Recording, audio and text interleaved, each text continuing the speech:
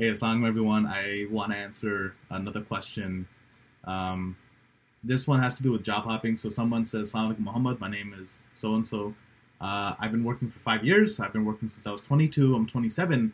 And I've noticed I'm having a harder time getting interviews. I'm having a harder time getting deeper into the rounds of interviews. So I'm getting the first round. I'm not getting to the second round as much. And I'm worried that maybe it's job hopping that's hurting my trajectory. So what I would say is this, because I took a look at this brother's LinkedIn, and there's a couple of things happening. So he's been working for 5 years, but then he's also had contracts on the side, which is totally fine. But I think it's not job hopping that's hurting you. It might be the way your resume reads. It's hard to kind of see that where your full time jobs are and where your contracts are, because I've noticed they're not labeled on your resume, but they're labeled on your LinkedIn. So to you, I would say I don't think job hopping necessarily is what's hurting you, because you've only been doing it for a couple of years. I think it's just how you're telling your story, right? How you're explaining, sort of like you have your 9 to 5, and then on the side you also have a consulting company where you're working. I mean, one contract was like, I think, 4 hours a week.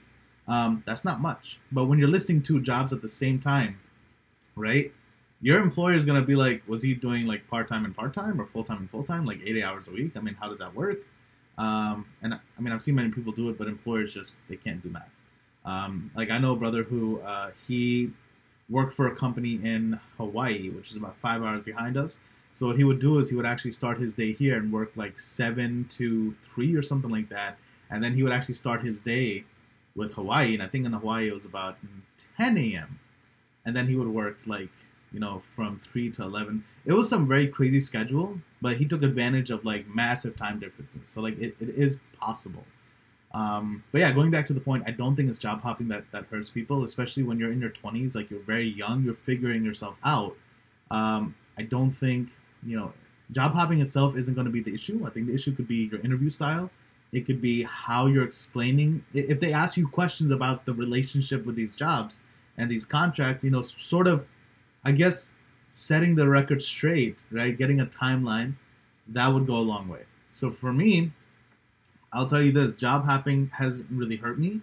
What's hurt me is I've had permanent jobs and I've had contracts, and some employers aren't able to tell the difference. So, and to give you an example, I was given a tentative offer recently, a couple of months back, with the Minnesota State Lottery for Chief Information Officer, which is amazing. It was a great opportunity. I would have had to move to Minneapolis, which I loved. I've been there a couple of times, and it was a lot of fun. So, I went there, I killed the interview, but when they were doing the background check, I guess they were very confused, because I have my consulting company, I have these contracts, some are short term, some are long term, I have permanent jobs, and they basically were like, I think when they saw a lot of these short term contracts, they looked at them like jobs. Like, this guy was at this company for a month and then just left, or he was fired, so there was a lot of confusion. They did reach out to me and ended up pulling the offer. And there's no, I don't want to say that there's any hard feelings or anything like that.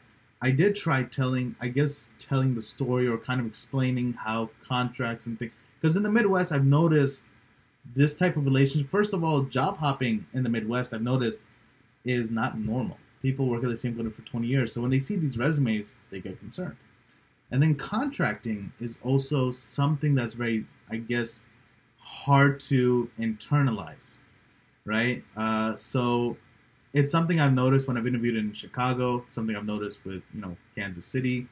And it's not, I don't want to say it's a character flaw or anything like that. It's not, but there is a certain level of, I guess, awareness that really needs to be addressed. So with the Minnesota State Lottery, I tried mitigating that concern. They wouldn't hear it, which is fine, because I could tell when I met everyone there was a lot of people who have been there long term. So to see someone who goes contract to contract, a month here, 2 months there, a year here, stuff like that, I think it was just hard for them to read. With that said, on my resume, I do a decent job of showing which one's a job and which one's a contract. Whenever I have a contract job, I'll actually say, like, director or interim CIO here. Then I say in parentheses, I'll say 1 month or 2 months or 12 months, whatever. So I do mention like through my consulting company in the top, so that they know all these contracts are through my consulting company. So what I would say to you is that I don't think job hopping is hurting you. Just having looked at your social media, I think it's just make a timeline and make sure to differentiate. Like the way you differentiate on your LinkedIn, you've done a good job saying this was a contract. Just make sure that bleeds into your resume, right? Your resume and your LinkedIn should be in lockstep. And that's it. So job hopping, I think, doesn't hurt you, at least not at that age. But I have given an example. I hope this example I gave kind of shows how job hopping might hurt you if employers, I guess, don't understand or can't really accommodate, someone who has done job hopping, or in my case, has done like contracting in their career. Hope that helps.